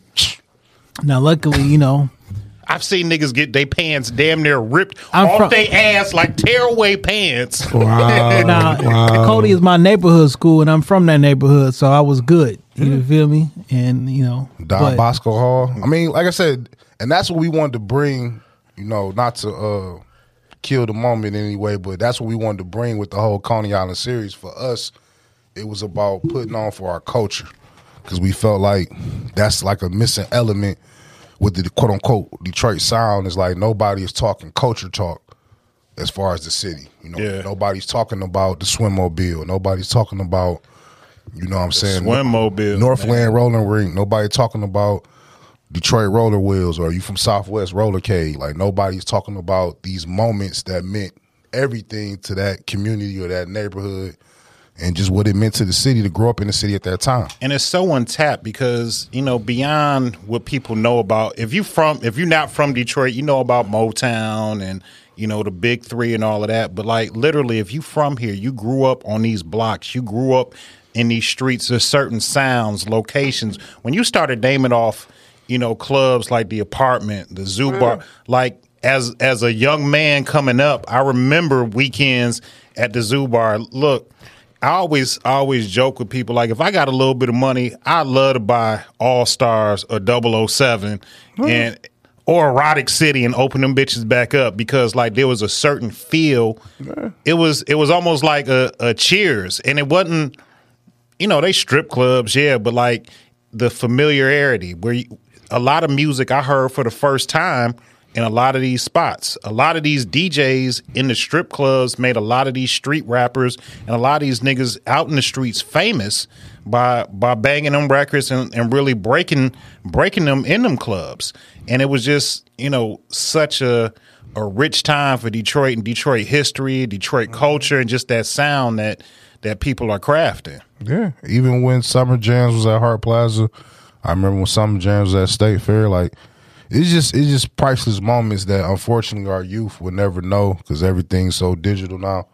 But like those moments created character and built culture. And that's also how you build relationships for artists. You know, like for me, some of my most, you know, the music that I'm still attached to now is because I had that personal connection. I love live music. I love seeing my favorite rappers, singers perform, because that's just it's another element to that album, where artists used to drop an album and they gonna work it for 2-3 years before you get another album. Now, for some people, that traditional way still works, but you see a lot of niggas, they dropping 3 or 4 projects in a year. Like, nigga, I ain't even set with some of them long enough to love the music yet, and they still dropping, and now it's something else on the flow. Yeah, because the music it's fast food. You know what I'm saying? I'm on home cooking. I said hot and ready. That's why I said microwave raps. Absolutely. Sometimes it's Qdoba. It lasts a little bit longer. You know what I'm saying? It lasts a little bit longer than a hot and ready, but you know. Them hot and readies be based on the location. Yeah, I ain't gonna lie. Because every hot and ready ain't. I take a hot and ready from Southfield. Look, man, I had still fuck something with to test them. Yeah, I ain't too good for them. I I just can't eat them from everywhere. My nigga, You know I what I'm eat. saying? I buy Just can't $2 eat it pizza from from everywhere. Myers. Nigga, I eat pizza like. But it's got to be hot. You know what I'm saying? Because Right. once them bitches is cold, they cardboard. They ain't no good. What You try to what heat you them. think about Costco's? Oh yeah, Costco. I don't got no Costco's piece of Costco's hit. membership. I like. Come on, man. Really? You ain't got think- no deep freeze. You ain't Ain't got got- no Costco's membership. Sam's Club pizza better. They even made me show I need to get inside of Sam's Club. They hit, man. Heck yeah. I'ma fuck with it. No, though. I got a Sam's Club card. I'll let you use it. Hey, I look. got I want you. the Costco. Since y'all talk about all these rappers, you know what I'm saying, that's been, you know, they pockets that been ran and shoes that had to come off and everything. I might as well let mines be known. At 10, I did get robbed by a homeless nigga. I might as well get mines out the bag now. You know what I'm saying? I mean, did niggas get robbed. by a homeless You feel nigga me? at 10. You know what I'm saying? Took all I my got robbed chips and at shit. gunpoint. Shit. You is know what what I'm it saying? is. That was me. I'm that rapper. If that story ever comes out, that was Chai. I think you get a pass at 10. You got to get a pass at 10. But I tell you what what, I got a problem with is niggas talking tough and moving like they tough and like, look, fam, I But I know will- you a bitch. but I will give you this. A lot of shit changed from when you could be 9th or 10th grade, 14, 15 years old. Absolutely. And when you an adult. Uh-huh. A lot of shit can change in that time. Yeah. It can. Or when you 10 years old, But what, to when you know. But the law of sometimes attraction. what's in you is in you. Yeah. I'm gonna say it's the law of attraction because again, when we go back to the top of the top, if you put a certain energy out consistently, laws of numbers are gonna always prevail. That energy gonna come back to you. Yeah. So to your point, if you constantly just sending out bad vibes and negative vibes and talking a certain talk, you gonna bring it to you. You might get smacked in the face of starters. I said it for the third time. I'll Oh my God. say it for the third time. Vibes is science, dog. Oh my It's God. science. Yeah. Oh, hey, Oh dang, man, you had to go there, boy. I did. Hey, Like what's- it's the elephant in the room for like nigga went double platinum some kind of way, but I mean, let me Hey, chill. child. The city's small, and you know I don't want to have to. I want to have to press one of these young niggas about something I done said, but I mean the truth already- is it's up now. You yeah, just said it. the truth is what it is. You know what I'm saying? And he and I. You know, it's an unfortunate incident. All jokes aside, shit probably went just I'll left. just say this, man. Sometimes it be shit going on behind the scenes. Okay. We'll leave it at that. That's We'll leave it real. at that. Yeah. So look, And y'all what just, was that? What was that one song that went like viral on Facebook? I don't know why, but it just came to my head. Try Jesus, Oh, Not don't me. try me. not me, Toby because I got Ingle. hands. because I throw hands. Oh, terrible, man. Try that's it. Jesus, don't Nah, try me. I can't pronounce my man last name, but Toby Toby, Nwenge. he a nigga that I saw online and I saw a couple of interviews and I was like, yo, I think I like this dude. And I went on YouTube and start finding out about him and his family and the music and everything. I fucks with nigga heavy, dog. Like in real life, you know what I'm saying? Based upon Interviews and shit. I seen a nigga rapping online and it kind of got into his music. I Yeah. think I saw him rap freestyling on Sway or something. But then when I was doing all this shit, I just realized he was in Detroit like 2 weeks prior and shit. So had I found out a little bit earlier, I could wouldn't seen the live performance. And he do some good shit though. Yeah. So for y'all palates, because I'm always curious about y'all being hip hop nerds.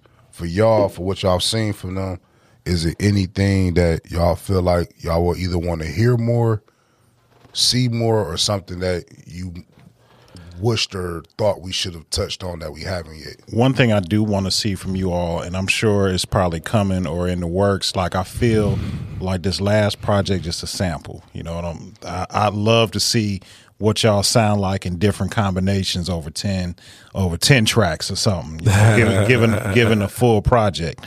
That's the only thing I could really say. I know that you all are constantly working.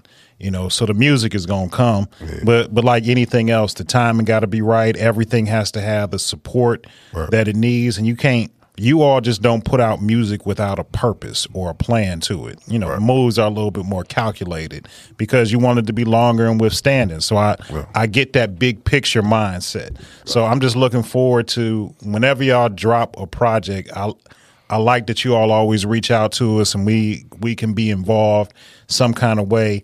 And me and Jay often joke about it. Like we sit in a lot of rooms that some niggas wish they could be in and are privy to information and listening to things that, you know, not a lot of people get those opportunities to. And you all always provide us with that opportunity and that insight to be on the ground floor of the projects, listen to things as they're developing, and then seeing the big picture or the big project once you put it out at the end. So, you know, I would love to hear, you know, a larger Dot Gang, you know, sort of collective type of project. But I know that in due time, you know, this one got to breathe and grow legs of its own. And, you know, we got we got still y'all come together as a collective, but y'all 4 separate solo artists in your own right that are working on projects, got different goals where y'all want to go with the music, and everybody, you know, everybody needs their time to shine individually also. So that's where I was going with it. Like, so, I don't know, Chaz, maybe you know or feel, and Sinatra, you probably see, like, I feel like when I hear a group project with y'all together, I just think that the solo projects get better because you can go. It's like y'all go into the hyperbolic time chamber for my Dragon Ball Z fellas. You know what I'm saying? Y'all go in there and you basically in gym, and y'all in a training camp. And now when I go out on my own, now my next project is a step above my last project because I didn't sharpen my tools with so many different people, got so many different experiences, or how you say, a man was like, made you go harder. You know what I'm saying? You respect his artistry. So now when it's time for me to do your next project, it's like, all right, let me turn all the way up. And now it's one thing when you trying to impress people with a verse. Let me impress these niggas with my next project. Yeah. You know what I'm saying? So I just think, or when I see a collective come together, because all of y'all are solo artists, and it takes a lot to be in a group. When you've been a solo artist. And honestly, that's how I kind of like been feeling. You know what I'm saying? Like, just after doing the whole 3-series Coney Island, you know what I'm saying, Coney Island project, and then starting this year off as a collective, you know what I'm saying, with Sinatra and Dollar and P Dot, it just made me feel like, well, when it is time for the next solo joint, it's like, you know what I'm saying? I kind of get chills. Look how many tools I got now. now. You know what I'm saying? You know like, what I kind of get chills when I think about it. And it make me not rush it, honestly. You know, because it's like when I think about Club Shirley's and I just think about the feedback that I got, it was kind of like a mixture of, you know, some people wanted to big my head up talking about this is my reasonable doubt and, you know what I'm saying, stuff like that. But the feedback that I paid attention to most was the ones who actually noticed the difference. Like it was certain feedback that came back that was like, "Hey, Chaz, you know what I'm saying? Is it a thing now with you? Like it seemed like you yelling. You know what I'm saying? Like, or I think I referenced him like you talking to him. You feel me? Like, but I wanted that. That was the whole purpose of going out on the rim and trying that. You know what I'm saying? For the whole thing of, do it work like this? Do it work like that? Is it something that we can meet in the middle? But at the same time, the motivation all came from putting more feelings so the person that can hear it can relate to it more. Yeah. You know what I'm saying? That was what I was coached and motivated to do with that. You know, just speaking on Club Shirley, because I've been listening to it a lot for like the past week, and one thing that you really you don't push it on people, but one thing that I can appreciate is that, you know, I can tell that you didn't spend your time in the trenches. You know what I'm saying? That's authentic. You can tell it. But also the flip side of that, Club Shirley's got a huge religious undertone to it throughout the whole album. It's that duality. Is that, you know, I like when people can just like peel that onion back and be authentic. Like, there's one part of me that I don't, you know, that is what it is. And then there's another part that crafted the man that you are. And I like that about you all's projects just cohesively, that it's just not, you know, an image or a character that you are. Because I feel like people stem away from their foundation. You know what I'm saying? Like, I just don't get me wrong. Like, it was my peers that made me appreciate and realize the foundation that I had. You know what I'm saying? Like, going over my peers' family houses and seeing how they live and seeing how they family interact, you know, it made me realize how blessed and lucky I actually was. But one thing for sure is I know for a fact everybody don't come from this whole, you know, reckless, raw foundation. That's like, a fact. In the city, like in this city, somebody loved you. Yeah, nigga. you know what I'm saying. It's like, okay to be loved by people. It's okay to like women. Like niggas say like they hate. That I know, you know what I'm saying, friends or enemies, man, them niggas' deepest love is probably their mother or their grandmother. That's absolutely. You know what I'm saying? Like, without a shadow or a doubt. You know what I'm saying? So this whole thing of everybody just so raw and we all had it hard and all I this got shit. it out like, the mud. yeah, you know Nigga, what I'm my saying? parents love the Like, fuck out of me. Yeah, like it's just don't go for everybody. I don't knock it, you know what I'm saying? If you can make it sound good and make it appealing and it makes you money, by all means, you know what I'm saying? I salute the next successful person. But I just feel like more people, if more people would stick to their foundation, I think it'll help the world. You know what I'm saying? Absolutely. Like, I think it'll have a better effect on the world. Like, this one-sided shit would end up being our downfall. You can't act like you don't love people, man. Yeah. I know some niggas who kill and they love their mama still. Like, say it. Like It's I'm okay. saying, like on a day, Like, it's alright. like Memorial Day or like Labor Day or July 4th in the city of Detroit. You know what I'm saying? Like, my home page on Facebook or social media be full of nothing but family gatherings. Nothing. Like, Don't let everybody Easter come at around. somebody's house. Oh, you got kids? kids. You know what I'm saying? Kids like First day of school, like shit. When you get a like, kid? like baby girl been showing ass for 285 days.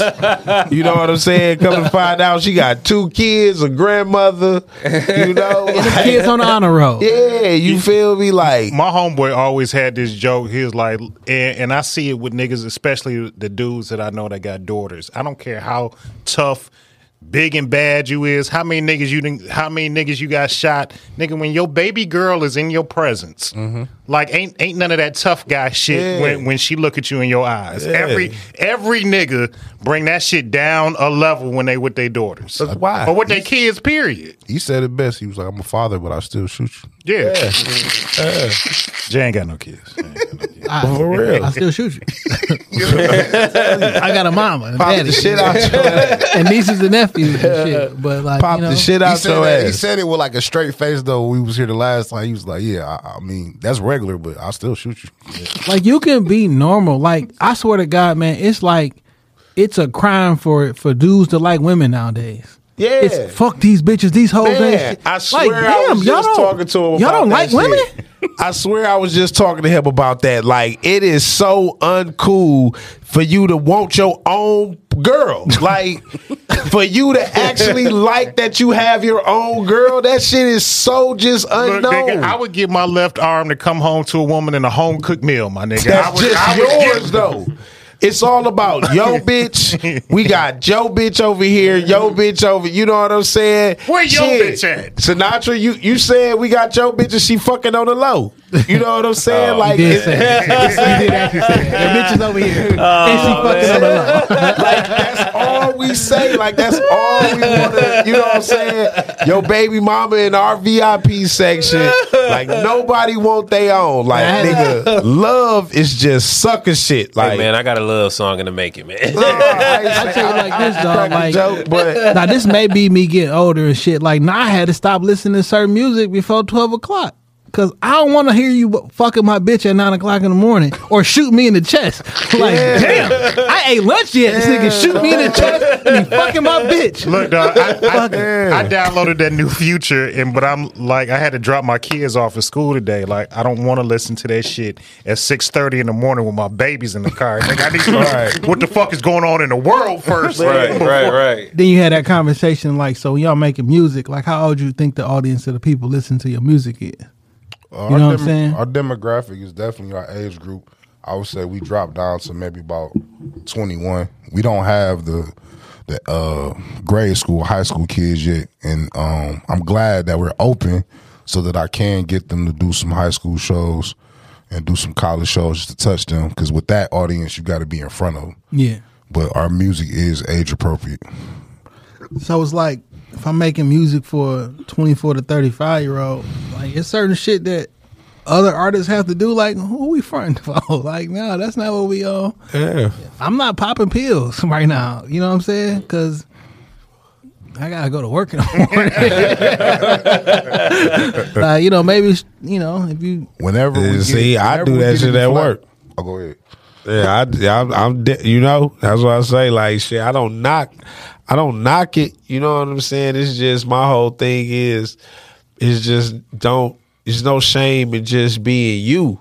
You know what I'm saying? Like, I I just know, like, I just be seeing cats on some, like, it's like they change they shit up every different time I see them. You know what I'm saying? Like, niggas dissing niggas that wear purses, and then two years later they wear a purse.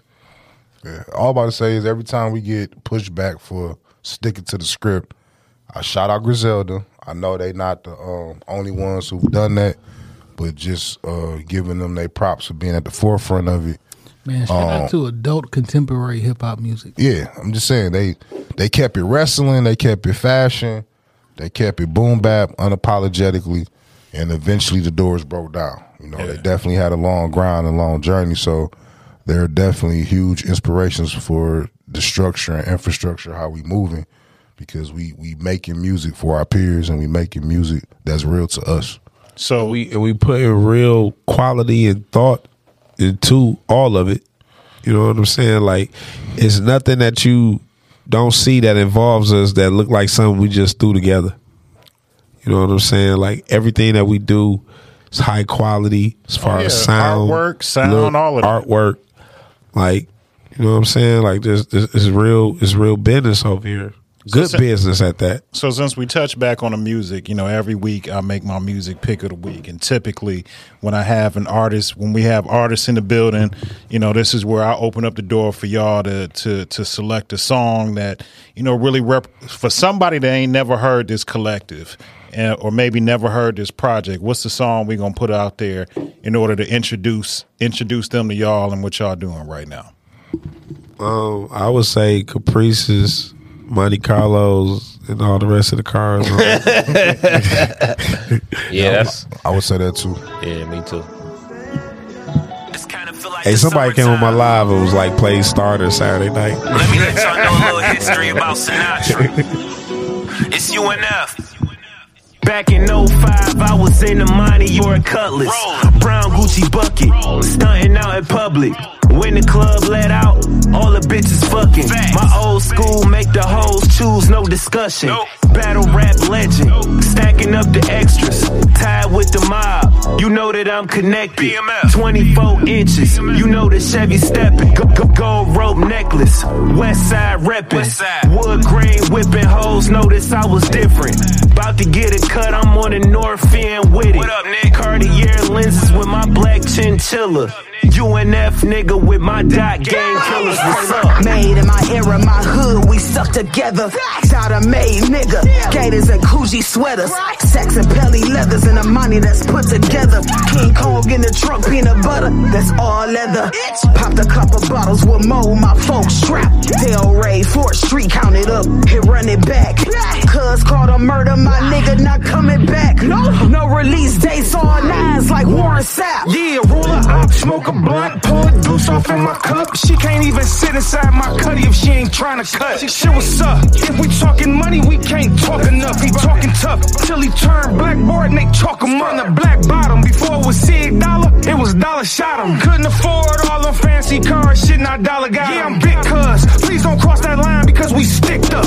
Bitch, what? Them sixes on that Chevy got me sitting up. Bitch, I'm outside's candy blue, inside Similac. We still eating good, the pandemic bitch been a dinner mat. We into that, do it in real life, it's not no internet. And everything we lost out in these streets, bitch, we gon' get it back. I adjust like the trouble in the bass. I'm from a different era, that's why I carry certain traits. I grew up at Skateland, but I ain't never skate, never. Black Monte Carlo 1988. We riding, chromed out wheels, fresh gold on the place. When fishing for these hoes, man, you gotta keep some bait. Crispy Payets, big frames on the face. You see 'em? Yeah, we riding clean, but still strapped just in case. For real, nigga. Ever since the age of 10, I've been known to watch my back. Got robbed by a homeless nigga, took all of my snacks. Next day I came back, I kicked him in red. Better catch me if you can, like the gingerbread man. Chevy Caprice had us youngins out in the street. Big baby on the block, he let us hold it for a week. R.I.P. Catch me on the island, I ain't talking about the beach. Bad Loud, Chandler Park, we just looking for some freaks. Meet me at the county out. Oh man, that's 100% Detroit, dog. 100. That's Detroit. 100. Y'all who don't Catch me on the island, and I ain't talking about the beach. You know what that island is, man. And y'all see that shit that was going around, like somebody from Detroit say, ow, ow, ow. I was kind of pissed. Like, bitch, all that shit is the same word. I mean, it's the same sound. We know what it means. Yeah. We know what it sounds like. Jay, you got whose man's is this week? Yes, whose man's is this week? Yo, this one kind of wild, dog. I'm gonna let this play a little bit. Signing total gibberish. This time it was at the police news conference announcing an arrest in the Tampa serial killings. We will be charging 4 counts of first-degree murder. Standing off to the side, apparently translating every word, this woman. We received over 5,000 tips in this case. But it turns out much of what she was signing was nonsense. She waved her arms around like she was singing Jingle Bells, says one outraged sign language expert. The woman, identified as Derlin Roberts, has a string of arrests for fraud. So how did she... All right. Listen, we've heard these type of stories before. Like, who's... Finessing around that bitch. The reason she gets a whose man's is this is because they showed like 8 mug shots of her at fraud, and then the police officer, the dude, he was like, "How did in there?" He was like, "How did this happen?" He was like, "I just didn't ask enough questions." That's what I'm saying. How do you verify a sign language person? She approached the police fraudulently. Oh my God. Nigga, they didn't put like a resume out. She went to them and was like, "Let me sign for y'all. I'm a sign language." This bitch over there throwing gang signs. She grabbing her fucking arm. She doing a Macarena. She doing all this type of shit. Now your dumb ass about to get a knife mugshot, and you went to the police with this shit. Come on, man. That's got to be. And what it's it serious is. and shit. Like, this motherfucker a serial killer. Hey, So- sometimes you said a play is a play. It is. If it's money on the floor, I gotta pick it up. I guess she like play stupid games, win stupid. I guess she like at the end of the day, you can't say that I said. You know what I'm saying? I could do this and do that because technically I never said it. Jail, my nigga, jail. Sign that shit on your way to jail. This bitch was in that bitch like, yo. She probably just spent the weekend. She probably ain't getting no real time for that. You know, so just I add it don't to know, my man. fraud resume. Like, don't know, them man. niggas is arresting the serial killer. Everybody watching that shit on TV. If it's a serial killer in your town, just saying, like, what even type of deaf time you niggas is gonna like, give they like, what the fuck is going on? Hey, niggas dared me. I couldn't get on TV. And it looked like she was like itty bitty bitey bo. She was like 4. Like she just her depend on hands what was that check moving look too like. fast. Depending on what that check look like. She might have did a weekend and got maybe 25, $3,000. Man, Probably They got definitely like coming after that money. 200 hours of community service. she a repeat felon. She got 8 mugshots for fraud though. You know what I'm saying? Like, goddamn. If you didn't been arrested that many times for fraud, do not go to the police station to commit your fraud. She had to have like a deaf prison mate at one point. No, but you know, You know what? what I'm saying? A Niggas deaf be- cellmate. But niggas be addicted to certain shit. Like, if you addicted, failure. Yeah, I mean, Because you keep going to jail that many times. You're not That doing ain't even something right. failure. That's just like a fuck up. Just pure. Like you just been fucking up your whole life. I don't get no fuck. This is what I do. Yeah, this you know what I'm saying? It just can't nigga, get it if right. she been arrested 8 times, I'm certain she done got away with that shit 45 times. Like, For nigga, her to get arrested 8 times and still walk in a police station to get a job. So whose man's is this? She done fucked some prison guards before, dog. She done fucked a couple COs and POs. Shit. fuck yeah. Fuck yeah. She definitely done got out. That's probably how she got the job. I Shit. got another whose man's is this. Nigga, I too. bet you her PO put her on. This a double entendre for the That's second who man's that is. So apparently, inside of a woman prison, a woman got 2 other females pregnant. Oh, yeah, I saw that. He was a transgender. Right. Yeah. How else do you do that? Because you don't gotta actually have a sex change. You just gotta identify as a woman. And I guess the prisons is on board too. So if I do anything, I'm gonna let you niggas know right now. I've been thinking I've been a woman for a long time. So if I ever need to go to prison, they putting me in the women's prison. But I also saw a case where somebody raped a woman in a female prison under the same pretense that, you know, I identified as a woman. He went into the woman's population and he sexually assaulted her. And I don't. It's the 2 niggas. One of them lost a fight. That shit happened every day in prison. I don't know how you stop this shit, but that shit just ain't right. Ain't no other way to call it. Like, nigga, you belong in the men's side of the prison. And they having sex over there too. Just probably not the type of sex you want to have, but they fucking. It's definitely the opposite. Some shit not moral is physical. When you too short to ride a ride, it's not that you too short to ride a ride because you're a woman or you're a man. It's because there's a physical limitation to you get on this ride. It's gonna be dangerous. You might fly out this bitch. So when it's time to prison, the physical shit that you got on your body, if you got a dick hanging between your legs, you should probably go to the prison with the other men. Straight up. Not because of, not morally or what you feel inside. If you got something a man got, you need to be a part of men things. Because it's like, unsafe. I don't think it's cool for a transsexual or whatever to get into women's sports. We talked about that a few weeks ago. Yeah, you know what I'm saying? That shit is a get over, man. That's a rob. Like, no, man. But whose mans was in the women's prison?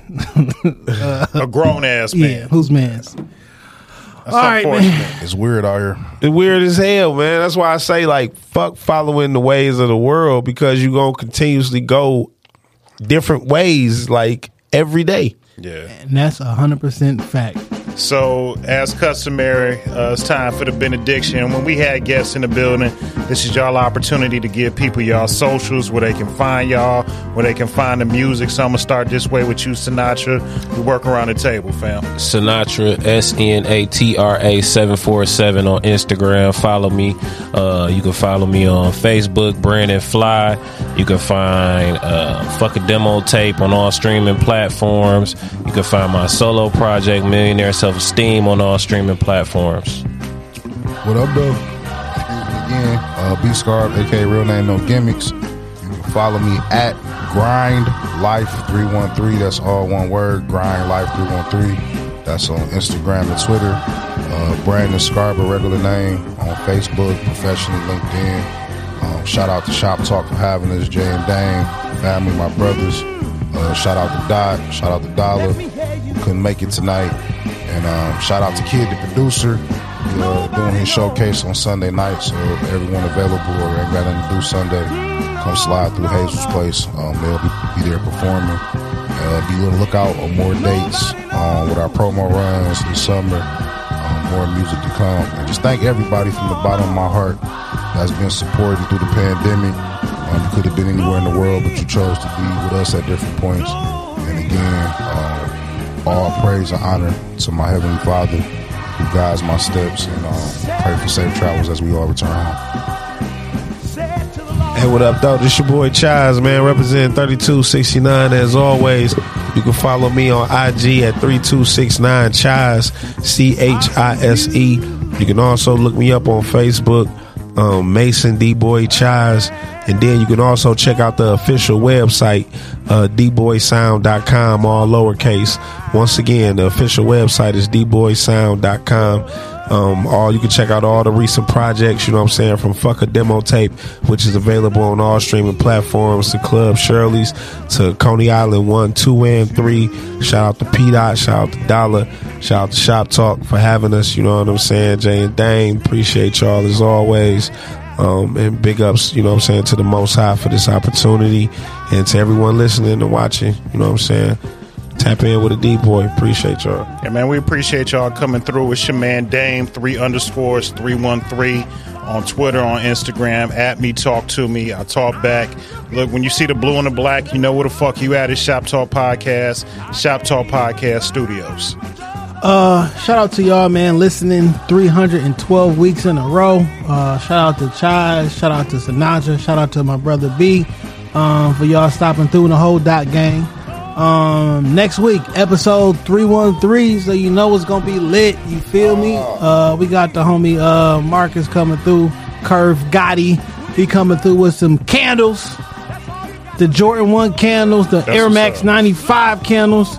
We seen you, Tiger Supply. Tiger Supply. Shout out to Tiger Supply. We seen you niggas biting, but it's not gonna work. You about to promote Tiger Supply to no fucking end.